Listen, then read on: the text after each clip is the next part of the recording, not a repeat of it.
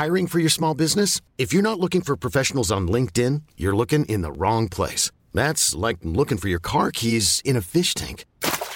LinkedIn helps you hire professionals you can't find anywhere else, even those who aren't actively searching for a new job but might be open to the perfect role. In a given month, over 70% of LinkedIn users don't even visit other leading job sites. So start looking in the right place. With LinkedIn, you can hire professionals like a professional. Post your free job on linkedin.com/achieve today.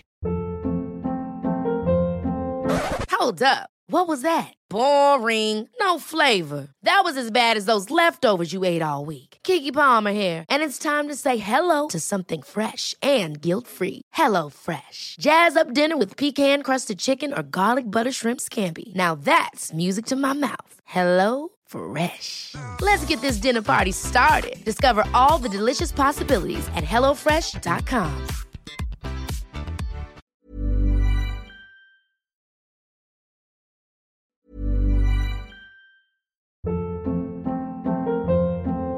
Hold up. What was that? Boring. No flavor. That was as bad as those leftovers you ate all week. Keke Palmer here, and it's time to say hello to something fresh and guilt-free. Hello Fresh. Jazz up dinner with pecan-crusted chicken or garlic butter shrimp scampi. Now that's music to my mouth. Hello Fresh. Let's get this dinner party started. Discover all the delicious possibilities at hellofresh.com.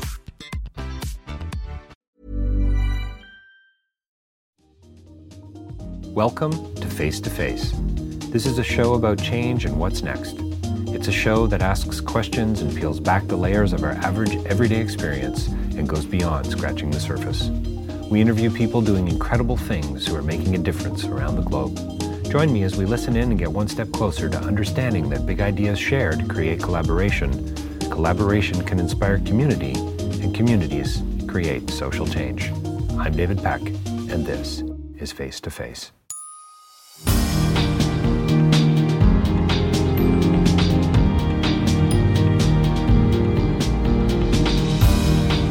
So my next interview is with a director by the name of Lena Yadav. I had a wonderful time speaking to her and three actors from the film. The film is Parched, which premiered at the Toronto International Film Festival. She's a film director who wants to ask some pretty deep questions. And what I walked into the interview and I thought I was coming to speak with her, and here was this group of young women who starred in the film, created the film, wrote the film. We've got this group of passionate people who want to turn the world upside down, and it was exciting and it was fun and it was funny.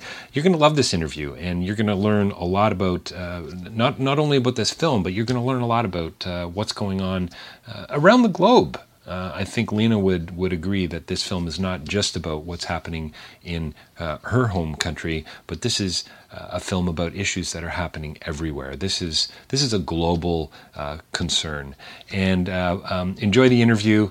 I know you're going to have some fun with it. And again, check out more of the interviews on rabble.ca, of course, and davidpecklive.com.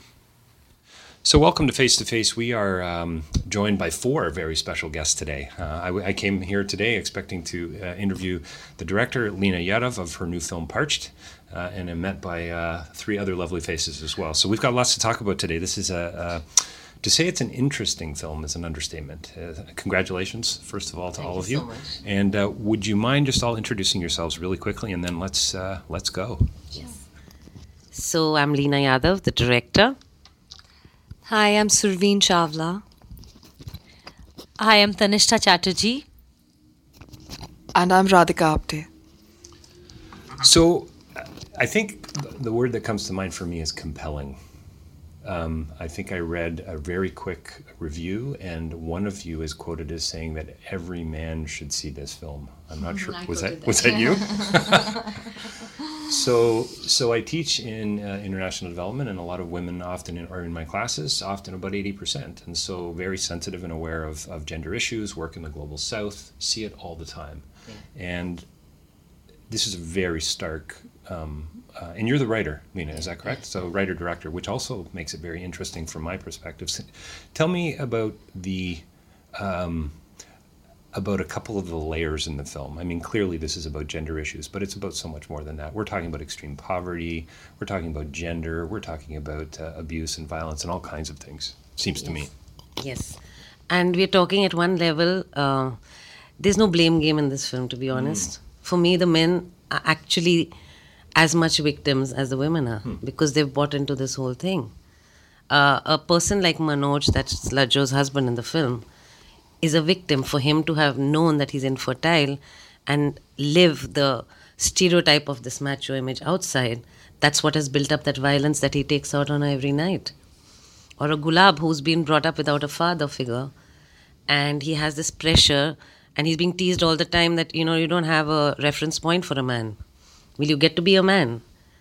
So there actually are too many layers that one is trying to tackle in the film, and to be honest, they are just observations of a lot of things that one just sees being passed off as without being questioned.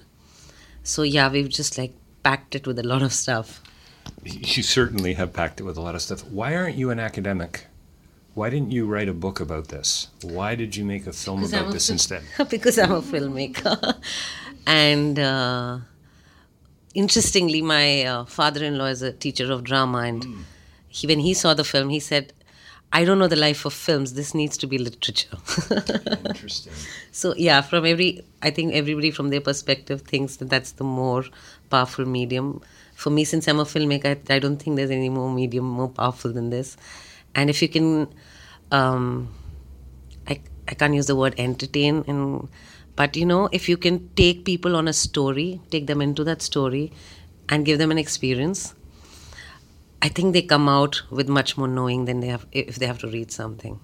Well, and as actors and as a filmmaker, you must believe in the power of story to work on a variety of levels, right? It's a soul thing, it's a mind thing, it's academic, but it's also emotional. It's meeting us on so many different planes, it seems to me. I see the film and because I have a more of an academic edge, I suppose, I say, wow, this needs to be a school course. I mean, we could create a whole course around this film. I could have my students write essays about this.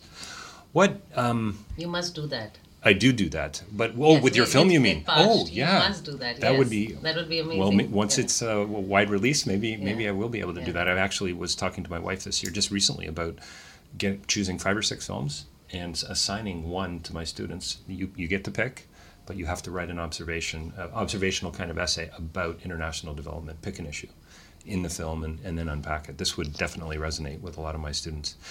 Is this an anti-traditional movie? Are you guys attacking tradition, would you say, with this in a sense? Or is it, you said it's not a blame game, I get that. And by the way, jump in anytime. Sure. I don't think we are anti-tradition at all. It's just conditioning of certain things. Let's just question everything. And a lot of time tradition has changed. It was made with much more validity for the reasons it was made, but over the years, it became something else. Like certain rules that when you question it and you start going into the history of them, you realize they were, kind of created for a reason. Like a simple thing, like in India, when women are having their periods, they are banned from going into temples. Okay, but that's not how it started. Or they're banned from going into the kitchen. One learns, I may be wrong in this, but what I have heard is that was because they wanted the woman to rest in that time, which she needs to do, her body needs to rest.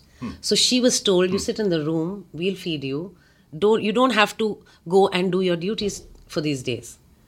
But what did it become over time? Don't you dare step into that kitchen. Don't you can't go in front of God like this because you're impure.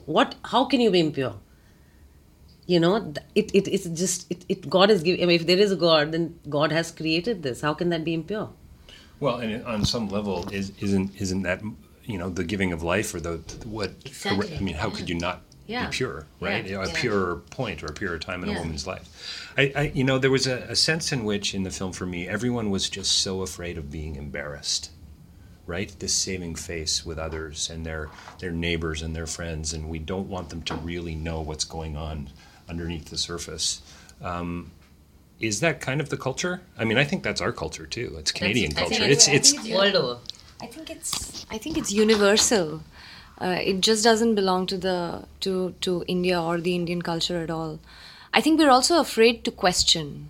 We're afraid to question, and we're afraid to put our points across, and we're afraid to discuss issues. We're just afraid. It's just fear, primarily, fundamentally. And I think with the film, yes, Leena's been saying this. Of course, it is an observation, and we all believe this, that it is very, very important that this be talked about, and that's the only way to bring about change. To really leave the fear behind and begin to discuss and really talk about it. I truly believe that if we start just talking about sex and discussing it, a lot of the pent-up frustrations which are causing so much of sexual violence will go. We need to talk about sex. Everybody has sex. It's normal. We eat food. We have sex. Mm-hmm. Why is there such a taboo? That's the quote from the interview, by the way. Everybody has food. Everybody has sex. Yeah. It's true. No, it's true. I mean, what is the big hoo-ha about it? And we have all been asked, oh my God, it's such a bold film from India. Nudity, shh. What? Their bodies. So I grew up in a pretty traditional Christian home and you don't talk about sex, you don't talk about religion, oddly, and you don't talk about politics. My father passed away recently. I still don't know how much money he made annually. That's insane, right? Yeah. Why didn't my family go a little deeper? So because of my background in philosophy, with my kids, 7 and 10, we got to have it all on the table, right? And we haven't come to a point yet where I've said, oh, gee, I don't want to talk about that yet. But I wonder, right? Because you say it all comes back to fear. And I wonder, what actually do you think we're afraid of? Exactly. Yeah. Absolutely. Yeah. I'm not sure what we're afraid of. Yeah. Little, yeah, perfect. Yeah, I don't know what we're afraid of. I think it's just conditioning and it's just laziness. You know what? Laziness. It's really great. So you're saying, Leena, to question everything, and I think you're kind of right in a way that we lose track of what matters just because it's easier. Easier, exactly. Oh, I don't know how to tell my child about this, so I'll just say, don't ask me. I'm just giving an example. Yeah. So I think it's laziness and it's conditioning, and I think it's just turning your back towards it. That's all. I think a lot. I don't know if this happens in Indian culture, and I don't know if it happens in other cultures. But the whole notion of when a child asks you something, well, because I said so. Yeah. Mm-hmm. Right. Absolutely. Is that not the craziest thing a parent could say? Yeah. No. There's so many children in India who were told that they were picked up from the temple. Their parents didn't have sex. And isn't that a conditioning? You can't imagine your parents that they've had sex and that's how you were born. Yeah. Why isn't it? It's just so simple. Yeah. But there's just this whole thing put around sex, this whole cloud around it. No, it's to another level. I'll just share another story. It was my parents are doctors, and my mother used to teach in my school and give sex education. I was so embarrassed that I didn't know how to have sex for a long time because I just never paid attention because I was so embarrassed. That your mother was talking about sex. My mother was talking about sex and drawing organs on the blackboard. I used to just look down. It's ridiculous. That's how deep-seated it kind of is ridiculous, and I think you guys are right in a sense. I read a review that said something about they thought that this was a little not too critical of Indian culture, but that there was a lot more progressive thinking going on in India. And well, it's a big place, but I mean, when you look at what's happening in Canadian and Western culture, we're not really, to say we're far behind is almost condescending in a way. Do you know what I mean? And I've been faced with that question all the time, and sometimes I address it, sometimes I don't, because it gets people's back up. They're like, oh my God, it's so timely, this film, with all the rapes that are happening in India. Oh. And I tell them, do you know the amount of domestic violence in America? Yeah. So it's just that turning your back to it, it's not happening in my neighborhood. A lot of people even in India will say, oh, it's not happening in the cities. This is in the village, We are educated people. We don't do this shit. So we are doing it in shut doors. Yeah, actually, I had once attended a workshop where there was data and there were about 55, 56 women sitting and discussing abuse or, child abuse or anything any of those kind of experiences that they've gone through. And this is like in a big city with upper middle class people, and it's not strange, but the reality was that more than 70% of the girls, this was when I was in college, actually went through some kind of abuse in their childhood. And the reality is that in villages, we in India think that the lower you go in your income strata, the violence is more and it gets less reported. It's actually the reverse. The higher you go in the income strata, the reports are less. And the violence, we don't know whether it's more or less, but the reports are less, the reporting. So if you go to extremely rich families, you will never know the kind of violence that's happening. In the middle class, again, we have so much of fear and shame of accepting that, this is what happened to me. And so there is no reporting, there's no sharing. If I wouldn't tell her that this has actually happened in my life, I'd say, oh no, it's all very nice, So the thing is that, that's true in all, I think that's true culturally as well. And I completely agree with Leena when she's saying that, when we made this film, people said, oh, it happens in the villages and not in the city. But actually reporting in the cities is even less. Because certain times in villages and all, they are outrageously open about certain things. People would... Yeah, because it's down to basics. Survival, yeah. No? Yeah, he beats me up. Yeah. Village, the woman will say, yeah, he beats me up. In a city... What are those bruises? Oh my God, I fell down here last night. Whom are you trying to protect and save here? Then there are choices that you're making, So I need to ask you all about that. So the whole idea of choice. So my background philosophy, freedom, choice, responsibility. That's it for me, right? So, I asked you about the anti-traditional edge to the film, and you sort of said no, that it's not. But do you think that at some point the choice was clearly motivated by power? It's just men have this culture, the government. You could look at this film as a political metaphor, even, right? From patriarchal kind of structures and what's happening in society as a whole, globally, what's going on with violence and invasions and so on. So I guess, I guess for me, your film is really profoundly human in a sense. Like there's so much humanity coming out in the film. And so, yeah, choice. Where does the choice come into this? Well, it's just the way our culture is, right? Well, so therefore, right? Better not ask any questions because that's the way it's always been. Yeah. How do you break from that? You say, always ask questions. Question everything. I'm with you 100%. Yeah. How do we get everybody else on board? Oh, man. But I think at some level, people do.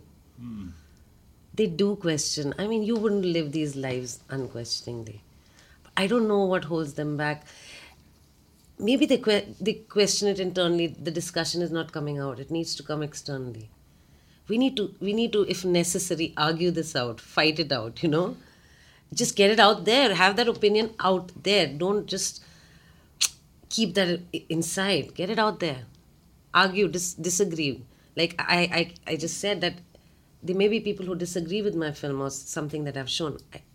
It's not a film that I've made which I want that people just love it.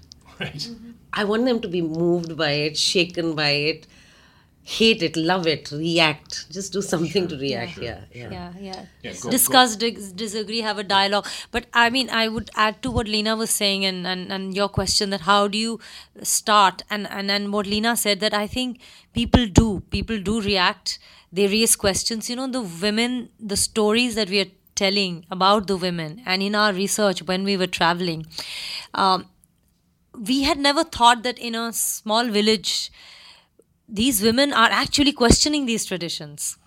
I bet they are. Yes. Yeah. So we never thought that they were questioning. We thought, they would be subjugated. In the cities, we have more opportunities and we are liberated. But to our surprise, when we went, the stories have come out in the way that they have. They're all inspired by these real women. They are questioning it, which is why... The problem is the lack of information for them. Honestly, they don't have the information. There are witch doctors in the villages where we went. Traditional They don't know. And they're being told because the women don't move out of that village. The men are the ones who are going to the cities. And they're coming back saying, oh, right, these women, they shouldn't come to know there are other choices there. Like, we were refused permission to shoot in about 30 villages there. Because when I went there, so we obviously had to tell them that, listen, we'll be a crew of 70 or 100 and da-da-da. And they would like look at me and say, are you trying to tell us there will be more women like you that will come here? I said, a lot more women like me. That's hilarious. And they to my face said that will, Yeah, totally. no, and they said that leadership. That'll corrupt our women. Right. They said it to my face. And they used the word corrupt. This is the younger generation. This is not the older generation. This is the younger generation which has had much more education, which has had much more exposure. They're the ones who've gone into the cities. So I saw a film, P.S. Jerusalem, this festival, and I interviewed Danai Elon. She's a Jewish filmmaker, and there are young people. The racist things that are coming out of these young people's mouths in Jerusalem to her, to the camera, as she's trying to shoot, and they're calling her just horrible names. And you say, hang on, we are in the 21st century, aren't we still? You know, what's going on? Yeah. No, I also feel that there's a difference between education and awareness. Yeah, it's good. Like we were talking about village there, but in cities, people are educated, but they are still not aware of the fact that they have a choice to begin with, and they don't have to stick to the conventional answers that are given to them. And I also feel the major problem is about having an image. It's all about your image building, isn't it? To have an. Do you mean like from a sort of a popular culture perspective? What are people going to think of yeah, me? what are people going to think about? Which her character is mostly obsessed with. That what Right. are people going to think about us? And I think from awareness point of view again, when I'm talking about film culture, I mean, if we go to that at all, I think it's like opium. You know, when films, majority of films are giving us sort of a message which supports all these things, which does exist. It's like a thing, it sort of sedates you. It sedates the society. It's extremely dangerous, but it sedates the society. And because we live in a capitalist world, I mean, I'm just saying that... For the most part, without a doubt. We do. The whole PR of it, the whole economics of it, works around it. So we have 95% of the films which are sedating the society to a level that you think that is contemporary, or don't forget contemporary, that is how it should be. No. Whereas that's very dangerous because that's sedating you. You know, Totally know what you mean. Yeah. And I think it's kind of like lifestyle advertising, and how does that impact you? What are the implications of that, right? Absolutely. Yeah. And I think that's more dangerous. And not just from a city point of view. Now that you have mobile phones and television reaching every part of village, that's, I think, the most dangerous thing, rather than just the direct violence. That is there. It's obvious. It's obvious. You can see that, oh my God, this man hits me, it hurts. But you don't understand that I watch this daily soap every evening. And that actually takes me somewhere else slowly. And I think that is extremely crucial. Yeah, so the thing is, you know, this whole thing about what Radhika said about, you know, the daily soaps, for example.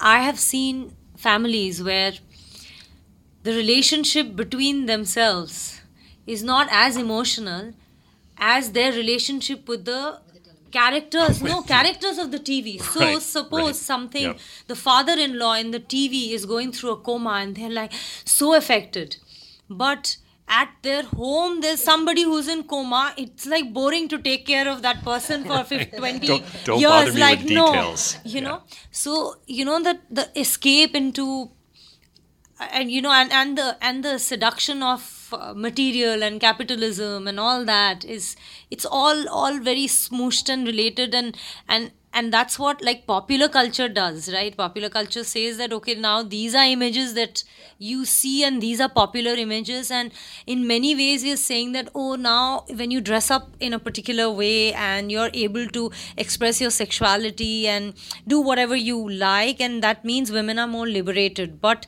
what I see is there's more and more and more pressure on men and women in terms of an image, that how do you have to look? Well, you have to behave a certain behave, way. look, You're not allowed to everything. question, Yeah. right? And this maybe is where the question when I asked you about the whole traditional sense of things, this is just the way it is, so therefore, right? Which is like you said, so dangerous. And also, I think to add to that is that, funnily enough, because we're talking about media, we're talking about our field and the whole industry. So suddenly, these issues, a film like this, or many films, like some of the film comes out, and suddenly people want to talk about it, and then talking about it becomes cool. Yeah. And then everybody wants to be a part of it, and the subject just gets diverted into something else. And so you all should have been academics. This is what goes on in the classroom. This is awesome. But it just becomes about something else. The actual fundamental issue is lost. Yeah. And it's all a game. It's all a PR activity. Yeah. And it's unfortunately, you have to showcase your film, and it's such a big part of that. Sure. So I think it's a very crucial balance to sort of. Well, it's kind of an irony of a film festival in a way, right? Because it's supposed to be about story, it's supposed to be about the issues and going deeper, and yet so much of it is all just a surface text, right? Can't get beyond scratching the surface, right? It's all about the parties, and it's about schmoozing and shaking hands and looking good and so on.